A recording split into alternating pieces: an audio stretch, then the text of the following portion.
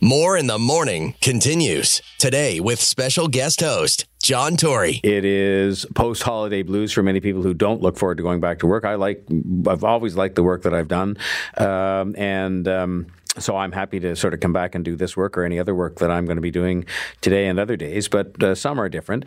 And I thought it was worthwhile checking in with Jen Kirsch. Jen is as I said earlier on, she's a very intelligent and engaging expert on relationships. And Jen, good morning, first of all, and Happy New Year. Happy New Year, John. Now, you like being out on the sort of the circuit. Were you out to sort of tripping the light fantastic on New Year's Eve? You know, I just went to see a movie at Review Cinema and happened to run into Richard Krause there. Oh, that's funny. I mean, it's not surprising that the two of you might be there, but that's fairly quiet. That was it?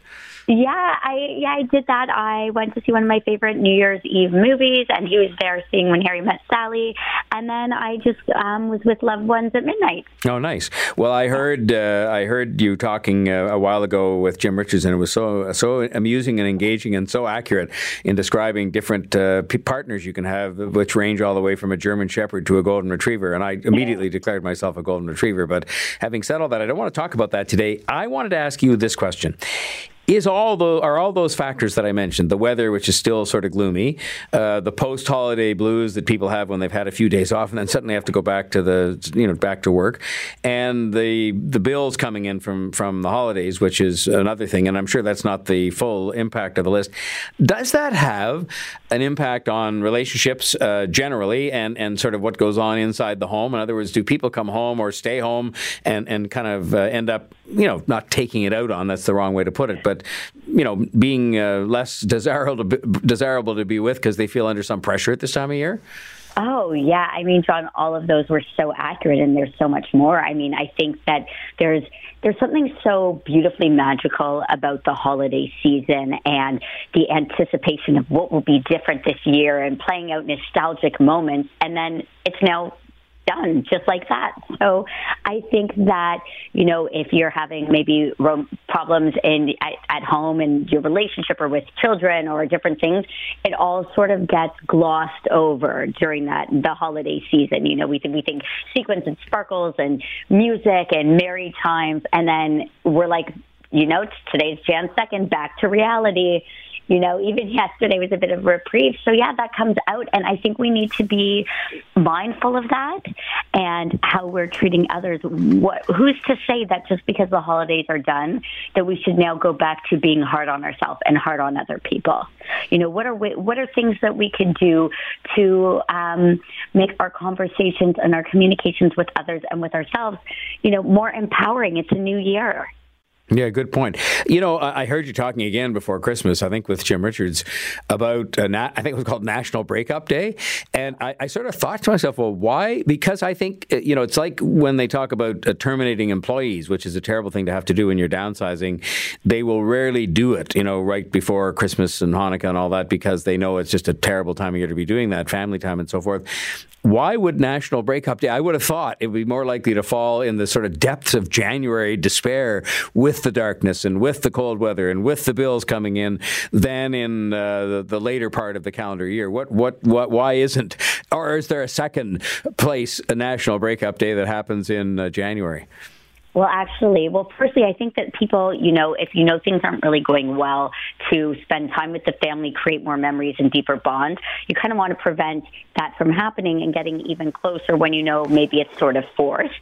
So I think that's why that happens on December 11th. But I love that you mentioned this, because there's something called Dating Sunday, and it's the first Sunday of January every year. So this year it's Sunday, January 7th, and that is when dating apps have the biggest surge. It's the biggest surge of people joining. It's, I think Tinder had these stats where it's like 22% globally. People message way more on that day than any other day of the year. People are responding to messages quicker. And I think there's a new sense of hope that this year could be my year. We always share the new year, new me. And I think that people who have maybe pushed dating aside or who have gone through, loss or divorce, they're sort of like entering the year anew, which could be super exciting, but could also be really stressful because there's pressure to, want to find the right partner to share this thing called life with. Well, I don't want you to encourage that kind of behavior, but having said all that, can I ask you, you talked earlier on about people sort of adopting this kind of, more positive approach and how they treat others and so on. I mean, how do people do that? Like, I mean, it's people sort of are who they are and they are what they are and they behave how they behave. And is it just a matter of kind of self-discipline, like how many drinks you have, that you have to sort of remind yourself as down as you're feeling, as negative as you may be feeling about the person that's, sort of sitting or lying or sitting across the table from you next to you, that you just have to sort of resist the temptation to be sort of, for lack of a better word, grouchy and disagreeable? Yeah, I like to use this saying in my personal relationship, but I've used this forever, and it's take a beat, take a breath. I think that when there's someone we're quite close to, it's easy to take out our frustrations on them. As you mentioned, January, all the bills are coming in. You realize how much you spent over the holidays on gifts and presents to spoil loved ones, and you could take that out on one who's there for you constantly without conditions. So before sort of airing your grievances and taking out frustrations, take a beat. Be kind to yourself. When you catch yourself maybe overreacting or even just reacting in general, ask yourself maybe why you're doing it. Go outside, maybe take a little walk.